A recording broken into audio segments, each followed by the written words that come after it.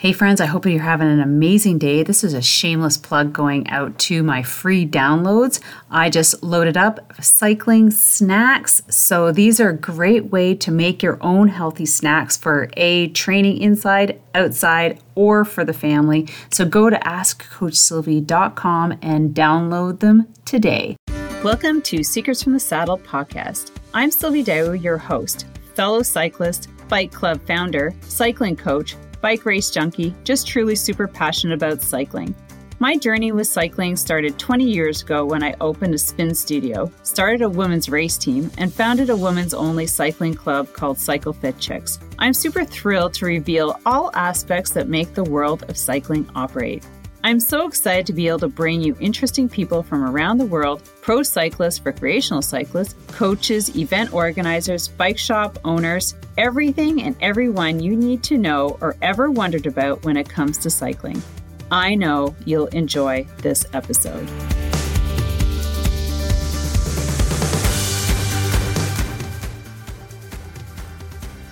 All right, everybody, welcome back to another episode of Secrets from the Saddle, All Things Cycling podcast with your host, Sylvie Dow in Chelsea, Quebec. And we have Stuart Jones sitting in Boise, Idaho. Stuart is a podiatrist. And you'd be like, what's podiatry got to do with cycling? Well, we're going to find out. However, not only is Stuart a podiatrist and a cyclist, but he is also TikTok famous. I say that and he shakes his head because that's where I found him on TikTok. And I just want to encourage you to go and look at Stuart's account because I just thought he was super funny. And then I started diving into his socials and then I saw he was a cyclist. And that's how I reached out and that's how we are here today. So before I bring Stuart out, here's a little bit of background about him. And then we're just going to dive into all the juicy feet stuff. I know feet aren't juicy, but anyways. Okay, so Stuart grew up in Wyoming, loving the outdoors, but he knew I love this sentence. He knew he was not going to last as a miner, he says roughneck. Isn't it like redneck? I was like redneck, roughneck, same thing. Anyways, so with that incentive, he went back to school and started studying athletic training and as a pursuit of amateur bodybuilding and personal training. Then he decided he wanted to continue school and went into podiatry, which led him to go to Miami and to get his master's degree. So he is also, as I mentioned, an avid cyclist. He has helped organize a charity ride called the ALS Tour de Funk after a close friend was diagnosed with, what is that? It's Lou Gehrig's disease. Lou Gehrig's disease. Okay, thanks. And there you have it. And he's been a foot and ankle doctor for the last 22 years. Welcome, Stuart, to the podcast. Well, thank you. Thanks for having me. Thank you. So I always love to get started with the question, how did you get into cycling? And then, how it led to podiatry. Well, actually, podiatry led to the cycling. Oh, well, let's hear all about it then.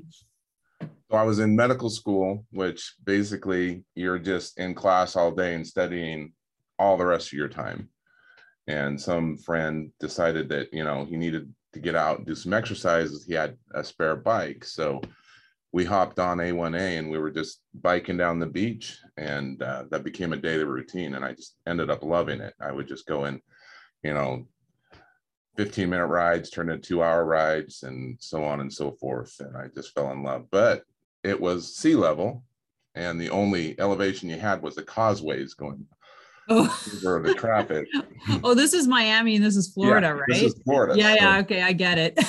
First time I end up back in Wyoming, I get this brilliant plan. I'm going over the Jackson Pass. And I don't know if you ever had that. That's 10,000 feet of elevation. Oh. Yeah, that was fun. Like, I was smaller than I am now, but still, it was a long ride.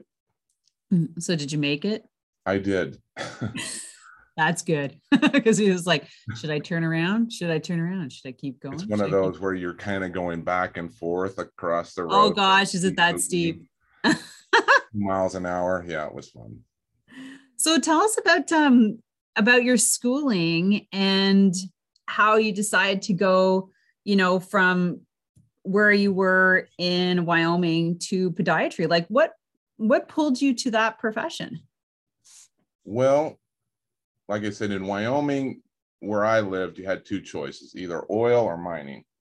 And after being, a quarter mile underground in the mines, I decided that that's just not what I wanted to do. I worked construction. I mean, I was just killing my body.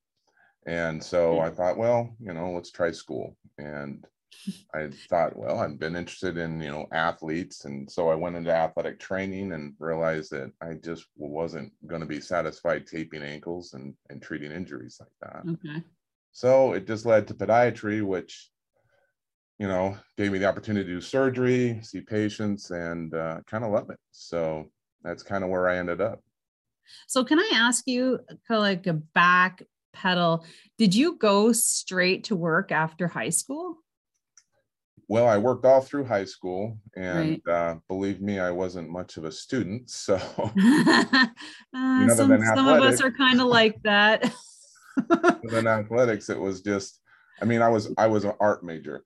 So that was only classes I really went to.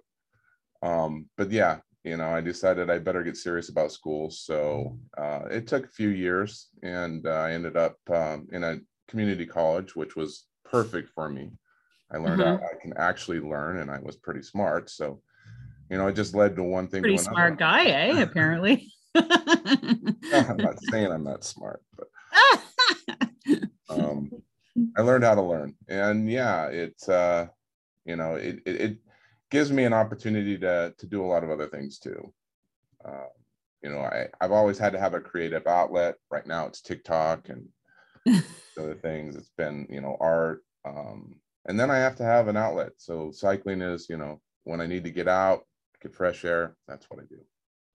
All right. So you did say, you were telling me that your most creative time is like in the middle of the morning. How do your kids feel about that? Well, they're asleep. They don't even know. Yeah. Or they're just going to bed when you're waking up. No, I get up whenever I get up, usually between 3 and 4, and I'll just go to work, and I'll take an hour or two and do stuff that I want to do. Mm-hmm. Then I'll start working, and somewhere in there I'll get a workout in here and there, So do you still engage in your cycling? Oh yes, that's right. We were just talking about that. Both it's pretty snowy where you are right now. So what is your physical outlet right now? Well, I when I'm not cycling, I do a lot of rowing. Otherwise, it's just weights and just quick hit workouts. I don't have much time, so 20-30 minute workouts are about as all I can handle right now. So let's talk about feet and cycling. So I was just asking you beforehand if they actually cross over, because we're thinking cyclists, and I can think of like ankle, maybe not so much ankles, more knee and hips, but and you mentioned that you do help cyclists with other things. What are those other things? I'd love to know. Usually cycling injuries involve other parts of the body, usually slipping, hitting the road. But there are a few overuse type injuries, and it all really has to do with what type of cycling shoe you're wearing. If you just, most people go in, they go to the cycling shop, and they try to pick what's on sale, the cheapest, cycling shoe, because they ain't cheap. And so they end up just, sticking with what they got. And if it's too narrow, then I see neuromas. That's usually the only major cycling injury is a neuroma. And what's a neuroma? You It's have a to pinched explain all nerve. this stuff. Okay. Neuroma, if you'd had one, you'd know. Okay. It's Okay. very painful. I'm sure. You know, everybody who's been on the bike long enough has a hot spot in the ball of their foot, you know, Yeah. and you know, that's kind of the starting of one. Usually that's just a pressure point that's kind of getting friction from the shoe. But an neuroma would be pinching nerve between the metatarsals, which are the long bones of the foot. We call Yeah. them metacarpals. So basically they kind of form knuckles at the ball of the foot, which are kind of padded.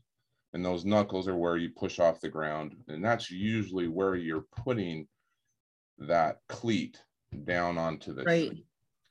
And if that nerve kind of just pops in between those bones long enough, it gets swollen, it gets inflamed and irritated. And then, you know, you get that burning spot that goes on all day long, especially all night long when you're sleeping. And so you Right. concentrate on anything else. So neuromas are probably the most common problem with cyclists, other than, you know, they're having knee issues or they're having hip issues. And you know, you don't really think about, well, what can you do inside the cycling shoe unless you've had a custom cycling orthotic made or something like that. And so I don't make the orthotics, but I do guide them to somebody who does.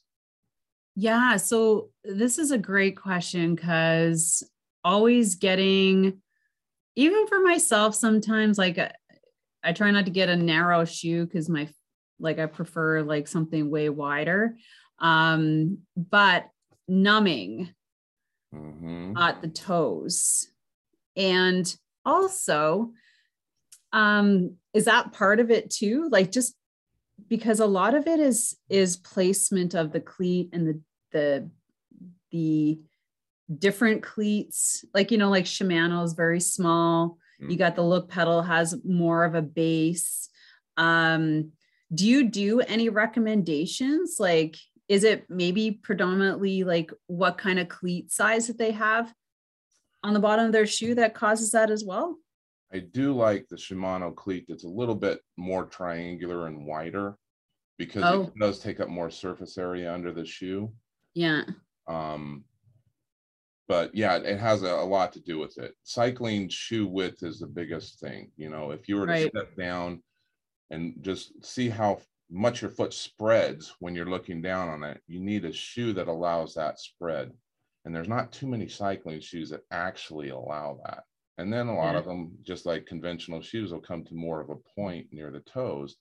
And then now you're pushing your toes toward the center, and now they're getting, you know, squoze in there too. So, you know, you really need a properly width shoe. You need to figure out where that cleat fits best to alleviate some of that pressure point, because really that's the only contact with the pedal, and it doesn't get much of a break, you know, downstroke or upstroke. You're still, you know, putting a lot of pressure on that one spot all the time.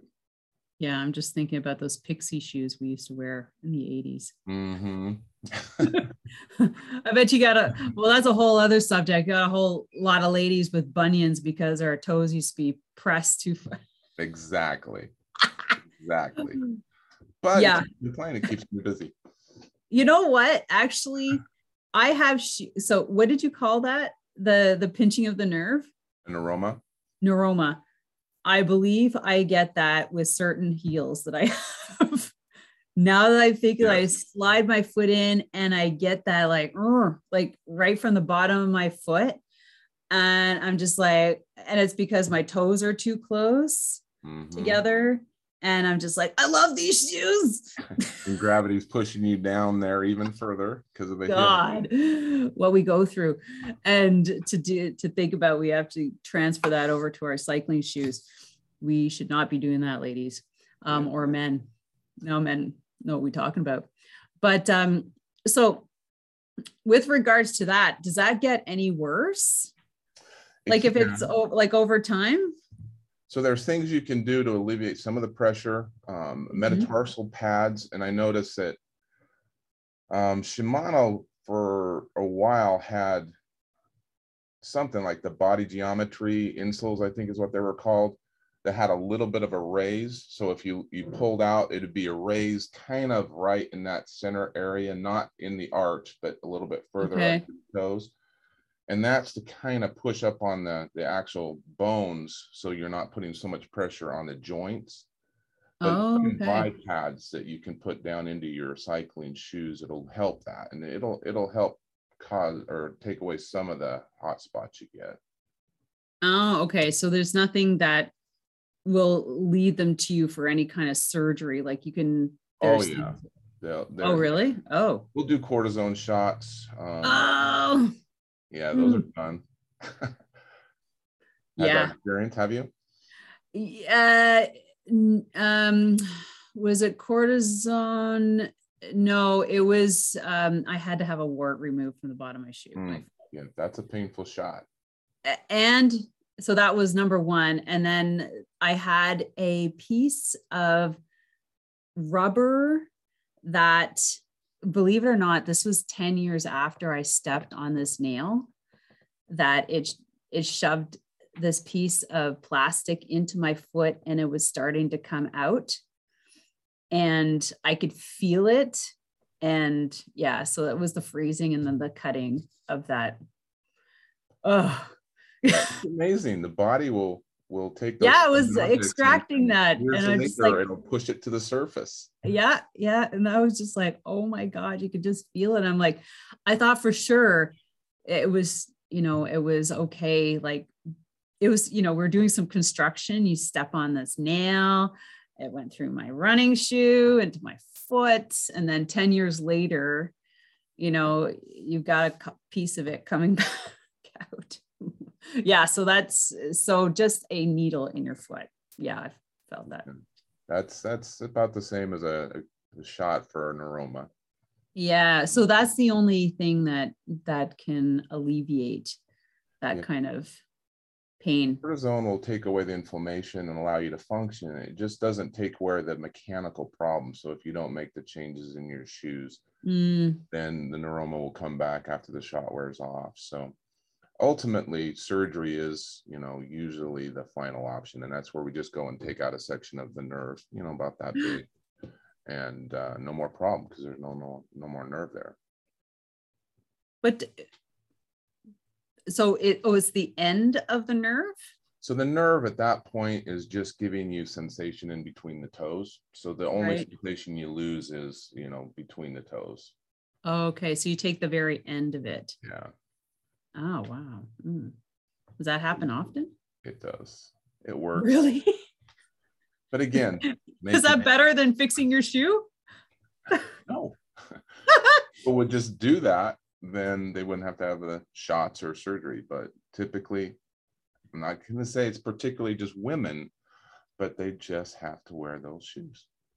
Right. So, hey, anybody listening to this, and if you're having this problem, go buy a pair of expensive cycling shoes that are going to eliminate that problem, right? Over Bont. Pardon? Bont. B-O-N-T. No. Look them up. Bont cycling shoes. Bont. Cycling shoes. Is he local? Is he in the States?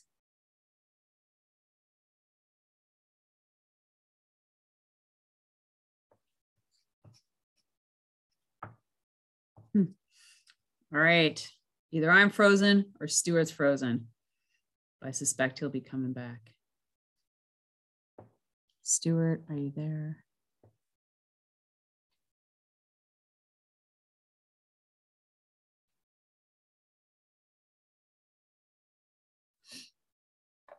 Bont cycling shoes. Okay, we're going to have to look that up.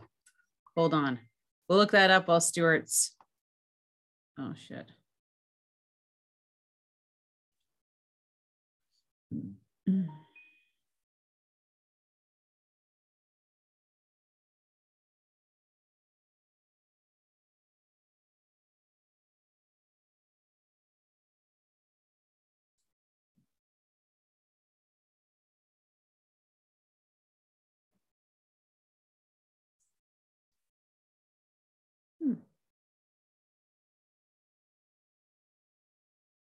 All right, here you go.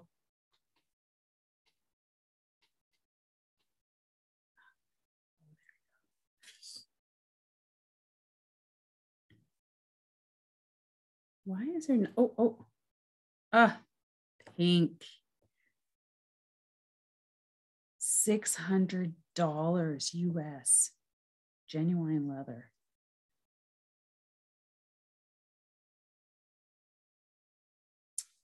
I would like a red cycling shoe. Why is there never any red?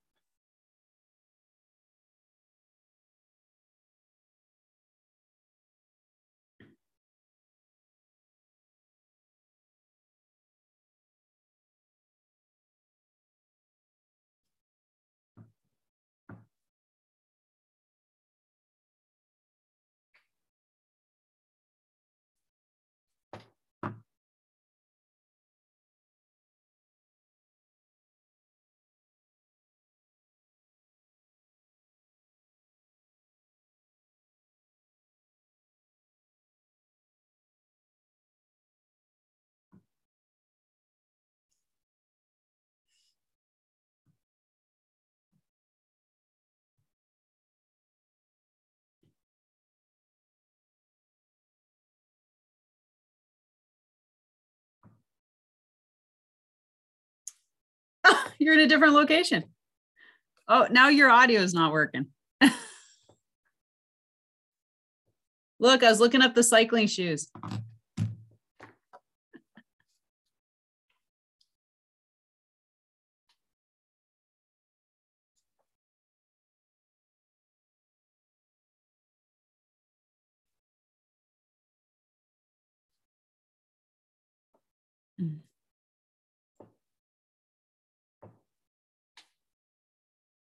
All right, audio is connecting.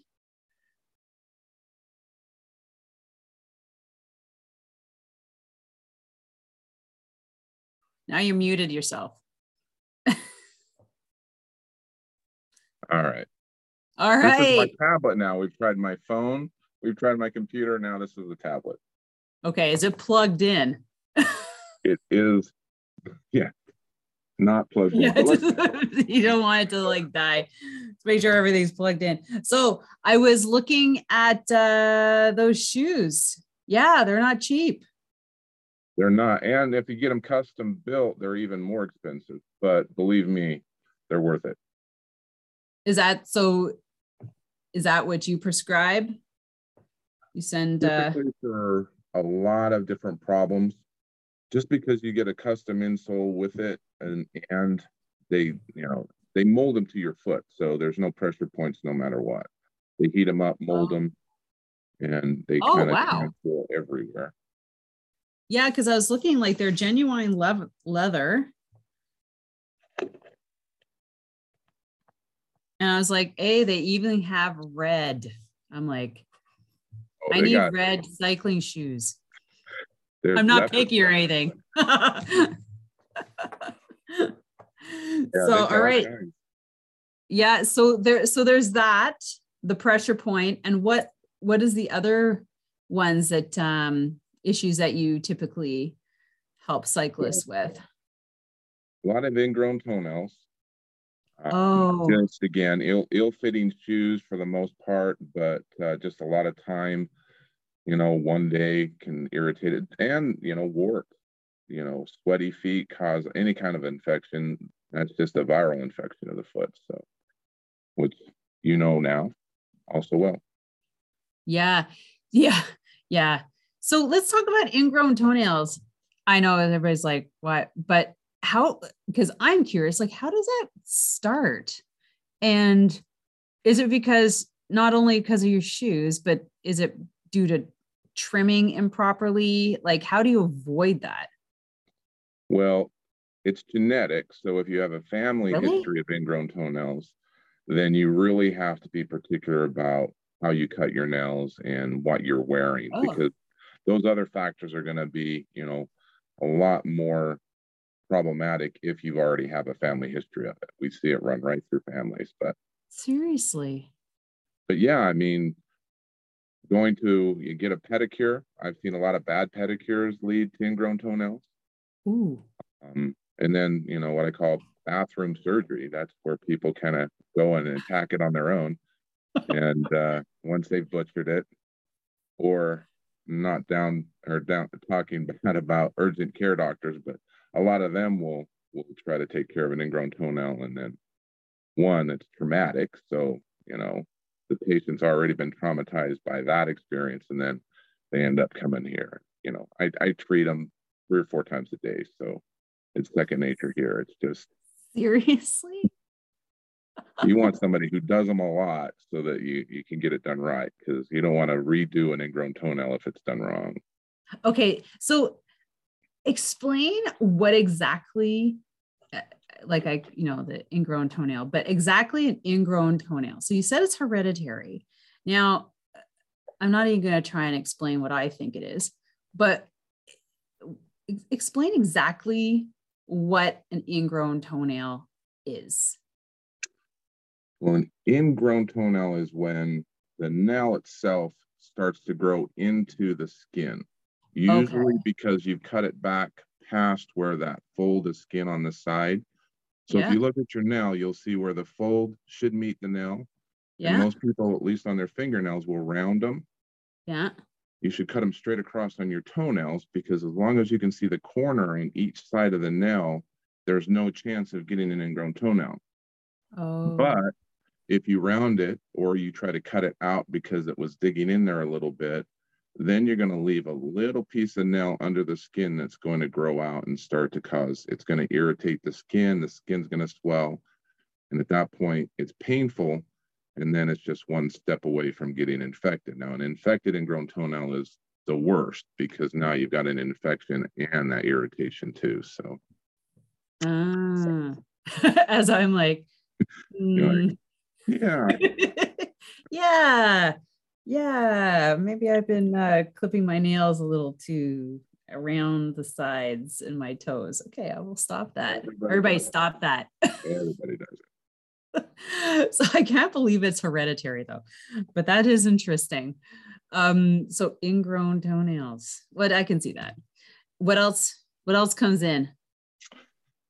Well, as far as cyclists, I see cyclists for bunions. And obviously, yes, bunions are just a target for any type of improperly fitting shoes. So you're just going to get rubbing on that bump on the outside of your foot. And, it's again, finding a shoe that kind of accommodates all that is going to be your best friend. Otherwise, it's just gonna start to hurt more and more every time you get on the bike, and you get halfway into a ride, and then it becomes unbearable, and you still have to get home. So, right. I have seen a lot of women. Well, that's kind of sometimes a conversation piece. Is like, we talk about lots of stuff when we're on our rides, but. If you've ever cycled with women, like it can get quite colorful. And I've seen, then it's like show and tell. Look at my feet. Look at this. And I do know quite a few ladies who've gone in for surgeries, things like that to straighten it. Now, here's a question. Of course, you see things online that claim to straighten your toe. Is there any truth to those, like the ones that kind of try and curve your toe out and straighten it? Is there you see the straps on the feet to like kind of move it out, and then the padding in between the toes? Do you recommend stuff like that? I don't, because it's a structural problem. At that point, the joint is, it should be aligned. Now you've got a joint that's crooked. And so all you're doing with those splints are pulling it into place. But as soon as you take the splint off, it's just going to go right back, because the bone's already adapted to each side. So And really, you can only wear them at night because they're so bulky. You're not going to be able to put them on your foot and then wear a shoe with all that, either the padding or the splints and the straps on there. So, it looks great in the morning, and as soon as you put your foot down on the floor, it'll just go right back. So I don't see that working at all. You can train the muscles in your feet, though. That's a whole different thing. And that's something that we're not taught in school because, it's like Western medicine. We're taught to prescribe, cut, but there's a podiatrist out of Australia called the Barefoot Podiatrist, and he's come up with all kinds of series of kind of yoga, Zen type, exercises you can do for your feet, and they actually do work. So, if you want to exercise your feet and go through that, you can look him up on the internet. He's got a lot of good exercises. You're using rubber bands instead of exercise bands, and you're kind of doing these weird crunches with your feet, but you can train the muscles to support your foot better. And like what I do is I give my patients an option.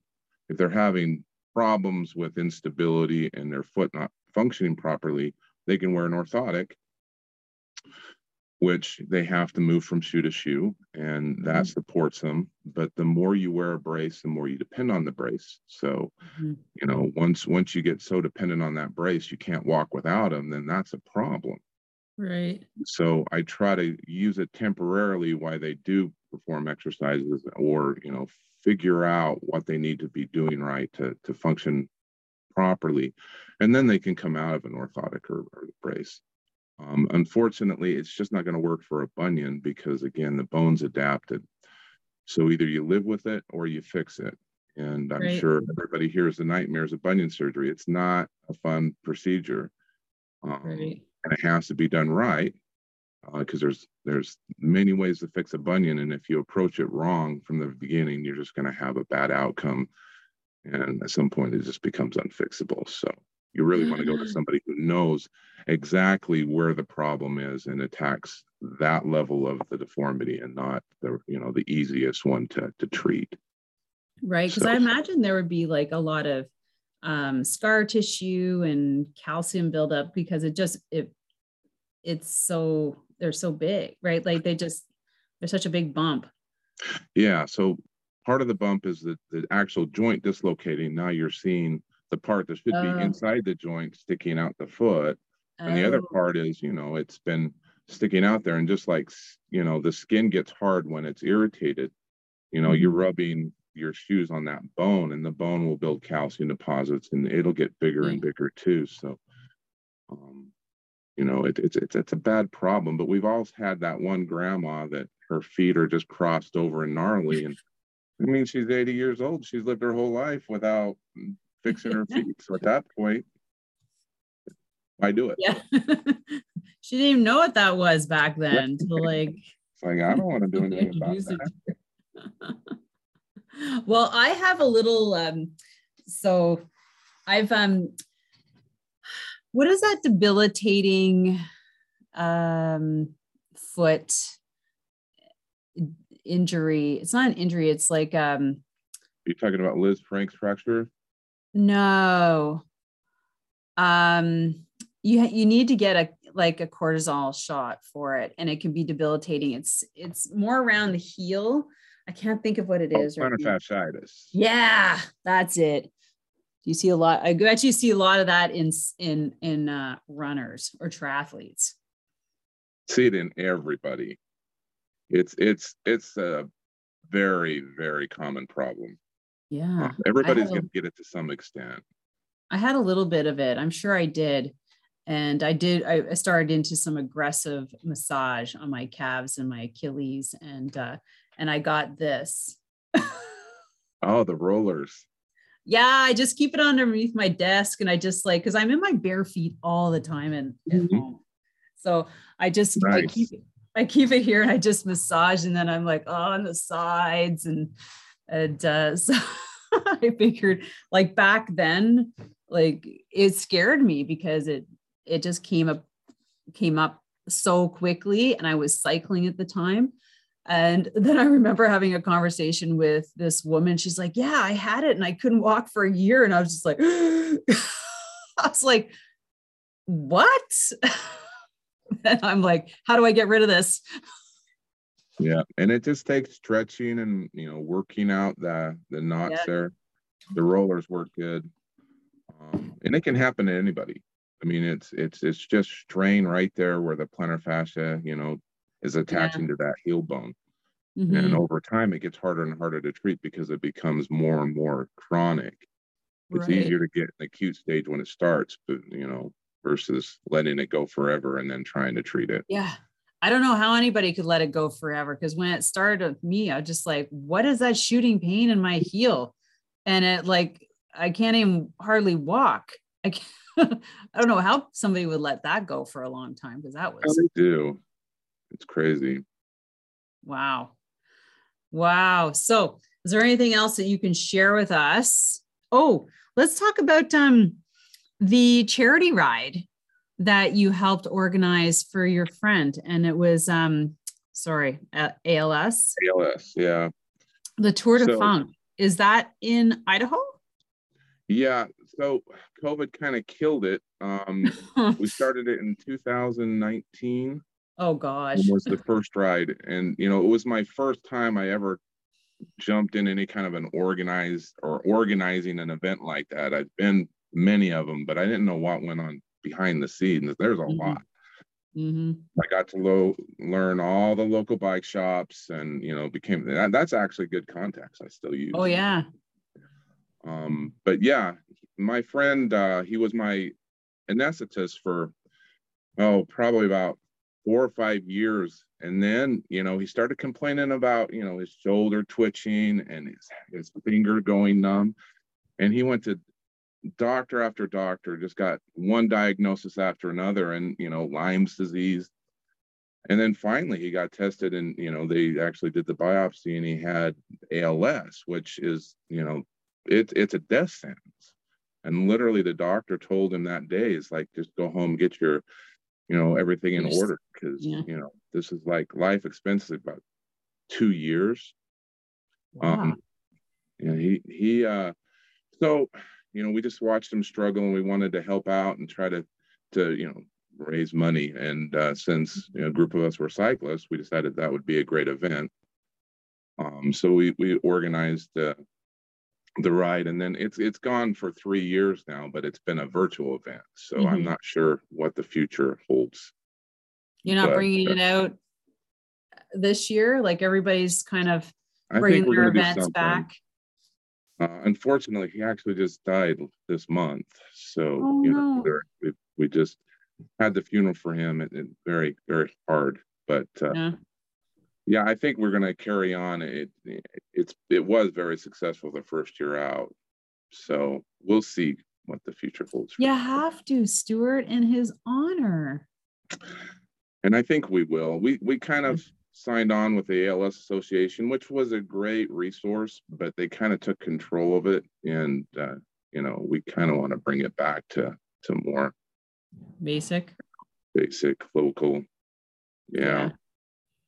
So was it just in your town in Boise? Yeah. So it was a metric century, and we had, anywhere from a 1 mile to, we had 10, 20, 35 mile rides for the day. And that's great. You can, it allows everybody to participate. Yeah, skill levels. Yeah. So we might figure out and do it again this year. So we'll see. Well, you have to share it with me if you do, because get that advertised or out on social media for you. I appreciate that. So what are your personal plans for the cycling season once the snow disappears? Have you been inspired by some events that you've been seeing online? Well, after talking with you through email, I really keep planning to get my climbing skills a little bit better. Oh, yes. So, that's right. I said I'd give you a couple tips. Yeah, you promised. So, Yeah, I'm just too big. And I want to get a gravel bike. I want to start doing some gravel riding. So got my mountain bike. I have my few road bikes. But yeah, I need a gravel bike. Couple road bikes. It's a source of contention. You can't have enough yeah. bikes, so you can't have too many. Yeah. Well, if you get a gravel bike, I don't know, it might replace the road bike. Not the road bike, the mountain bike. True. It's getting a little worn. I kill myself mountain biking. Again, I'm just too big. When I go down hard. So yeah, and you can't afford it. That's the thing about you. It's the surgery, the fingers, the wrists. Like you can't afford to hit the pavement or the. No. Yeah, I had a big spill in Miami. Talking about Miami. It was on A1A, and there, you got these big metro buses, and they hate cyclists because, they have to leapfrog. You're taking their lane, and so you have to just keep going around them. And I got into a construction zone, and apparently the bus ran me off into a hole. So my front tire was in the hole. I went into the intersection, and I didn't wake up for 3 days. But my helmet was cracked, and it fall off. But it did save my head. Whoa. And I did, sustain a brachial plexus injury to my arm, and that was completely useless for, almost a month. But so I've been down hard on a bike, and I don't want to do it again. Yeah, not now. No. Not that you're older now. I know the older we get, the more fragile. I'm just like, just going to take it easy. Even though like I went out mountain biking last year thinking I was a 30-year-old again. And I was going to hit the trails like I used to. And boy, that was a big eye opener about a couple feet in. I'm just like, I think I might have bitten off too much going on this trail. But anyways, I made it through okay. And it was just kind of, had a little laugh over that. And if I'm going to do that again, I need to start from the beginner trails like everybody else and move my way up to the advanced if I want to not hurt myself. But yeah, so you want some tips for hills. Okay. Well, let me just ask you a couple questions first. When you typically ride, do you ride on the big ring or the small ring? I'm always in the big ring until I start approaching a hill. I'll start out. Well, actually, I do start out in the big ring, and then I will start to shift down. In the hill? So maybe that's wrong. Yeah. That was one of the first things you should do is prepare for your hill, especially if you can see it, you're approaching it, getting into a lower gear and then getting into your hill. That will help you avoid dropping chains. If you've ever done that, when your chain is like on the granny gear and you're in the big ring and then you're like, okay, it's time. And then it just like drops right off and you're like, fuck. And then, yeah. So to avoid that, yes, the number one thing is approach your hill in your small ring and use all your gears. And you will also not even burn your legs out in the process. Like you won't get to that time where, everything's hard because you are in the hardest or easiest hard gear. And then you drop it and then you're spinning and then you got to adjust. And so does that sound familiar? Kind of. Yeah. Give yourself some gears to go through. And then the person behind you, like, what the hell are you doing? So not many people behind me at that point. Oh, I'm sure you're riding with somebody sometimes. So approaching your hill is always the best way.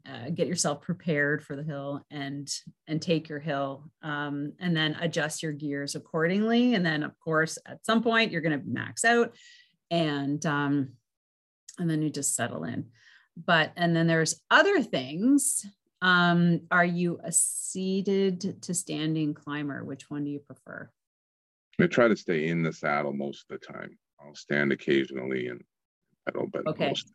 Yeah. So I'm guessing when you stand, you're like at that point where like, oh, I think I need to stand just to change things up. But then when you stand, you kind of blow your legs up, and then you sit down, you're like, that wasn't a really good idea. Yeah, I usually shift up a couple times to stand and then shift down after I sit down again. So maybe that's wrong. Well, no, but the thing is, if you're going to get into standing climbing, is starting to train yourself on being able to stay there and continue your climb. Like if you're a predominantly seated stand hill climber, start training your legs, because it is a different muscle group to skill level to be a hill climber out of the saddle, so that when you do stand, you don't blow up your legs and then sit down and you can't sustain what you're doing. So it's going and doing those intervals, seated and standing, big ring, small ring, half and half. So there's a lot of different. Do you ever do intervals? I haven't for a while, but yeah, I used to. Intervals is a good way to get strong for your hills, at least a couple times a month, to go and do those. So I will be working on that for sure. Well, I've got lots of other things I can share with you, but but those are the main ones. Like there's how you transition from seated to standing. There's changing your gears without grinding. So there's a lot of things. Well, it's not a lot of things. There's like the main things to think about when you're hitting your hills and you're riding. Yeah. But the power to weight ratio is probably, will help obviously as well. Yeah. It always feels nice to be lighter, a little bit faster on the saddle, but does make a difference. I know that for sure. Yeah. I mean, that's another conversation. But I do help a lot of people in that respect too. Well, more women than men, but because sometimes men just don't ask for help, Stu. Don't. One thing I'm trying to get better at now, so I've converted over the last 4 or 5 years. I've done keto. Okay. And now I'm on the carnivore diet. And that's the hardest thing is I find on the ketogenic diet, it's a totally different energy expenditure. So, when you bonk on carbs, then, you're useless for a long time. Yeah. But it took me a long time to convert from carbs to fat. So I can sustain my energy all day being, using fat for energy, but I can't do those spurts of energy. I mean, I'm limited to about 5 minutes of, getting my heart rate up, and then I have to back down or else I'm going to bonk. And when you bonk on, fat, it just takes maybe 15 minutes of regeneration and then you're back up there. But it's taken me a long time to kind of adapt to that. Yeah. Keto, it's not like a lifestyle you can sustain. As an athlete, we always, kind of avoid any kind of low fat, low sugar, keto extremes. Yeah, because they're just not sustainable, especially if you want to get into performance, and over time they just kind of work against you, like you're not getting the weight loss and the energy level. And then you have to think about all the fat you've been eating. Like you're a doctor, kind of. The arteries, the clog, like the cholesterol thing that kind of adds up over time. So it is a balance of carbs to fats to proteins. And I always err on the side of more carbs less protein when I'm out. And the protein comes in after. Like even like before, it's like, if you're going to do carbs or protein, it's like mixed with carbs, beforehand, and then carbs during, and then protein afterwards for the recovery phase. And fats are in there, but. Yeah, it's weird. It's a totally different source of energy. Yeah. I tried keto for a month. I was so tired because I wasn't eating any nutrients. And I mean, I lost weight. I mean, I lost 9 inches. I'm like 9 inches and 6 pounds. Yeah, I was ripped, but I was sick and I was tired. So I'm like, this isn't really like for me. It takes a while to convert to the energy source. So yeah, I have a friend who works on that, but again, it's a very fine science, but you got to be doing everything all day, every day, right? Yes.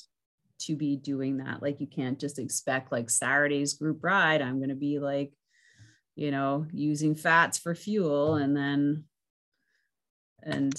you can't go back and forth. You really have to stick with it. But it's kind of a different, it takes a while to convert, I'll tell you that. But yeah. So, and then there's sleep, right? As you know, you're using your Oura ring, and that is that plays like an even bigger role than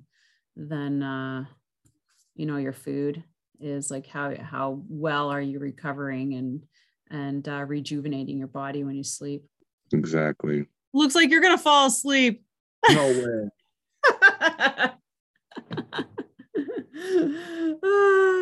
I know it looks sunny there, but it's far from sunny. Is it? Well, I guess the sun's out, but it's just white. It's white. Well, with that, Stu, and like I mentioned, everybody, go check out Stuart on his TikToks because he's super funny. I was going to get him to do a little tutorial for us because he's really good at the multi-character scripts. 3 o'clock in the morning. Who else am I going to have to play? Yeah, right. Now I can see why you're so creative. I'm like, next time I see your phone, I'm like, good morning. So where else can we find you, Miss Stuart? Well, Facebook, Instagram, I think I gave you the links. Yeah, I've got everything here. So you have your own website as well? I don't. Well, my practice has a website, so you can find me there, but that's more for scheduling an appointment and seeing me. If anybody's in the area, idahofootandAnkle.com. It's us right there. Maybe he takes appointments over TikTok. Do you do that? No, I'm just kidding. I'm afraid what kind of appointments I'd get over TikTok. Yeah, right. Hey. It's an interesting crowd out there. Isn't it? It's like, anyways, we could talk about TikTok, just like everybody gets, glued to it. Sometimes you just got to cut yourself off and go to bed. It's a time waster for sure. It is. Yeah. So with that, everybody should be getting on their bikes anyways. It's about that time of the year. True. So with that, I want to thank you, Stuart. It's been a pleasure. I've learned a couple of things, and we look forward to seeing you maybe come back. We'll talk a little bit more about feed or how the summer was. And so thank you to our listeners for joining us. Don't forget to follow the podcast on Instagram and give us a review on Apple Podcast and all that. Share. Thank you. Thanks a lot, Stuart. Take care, everybody. Bye. Bye. Thank you so much for spending this time with me on the Secrets from the Saddle podcast, learning more about sighting people, places, and things that make cycling such an exciting sport.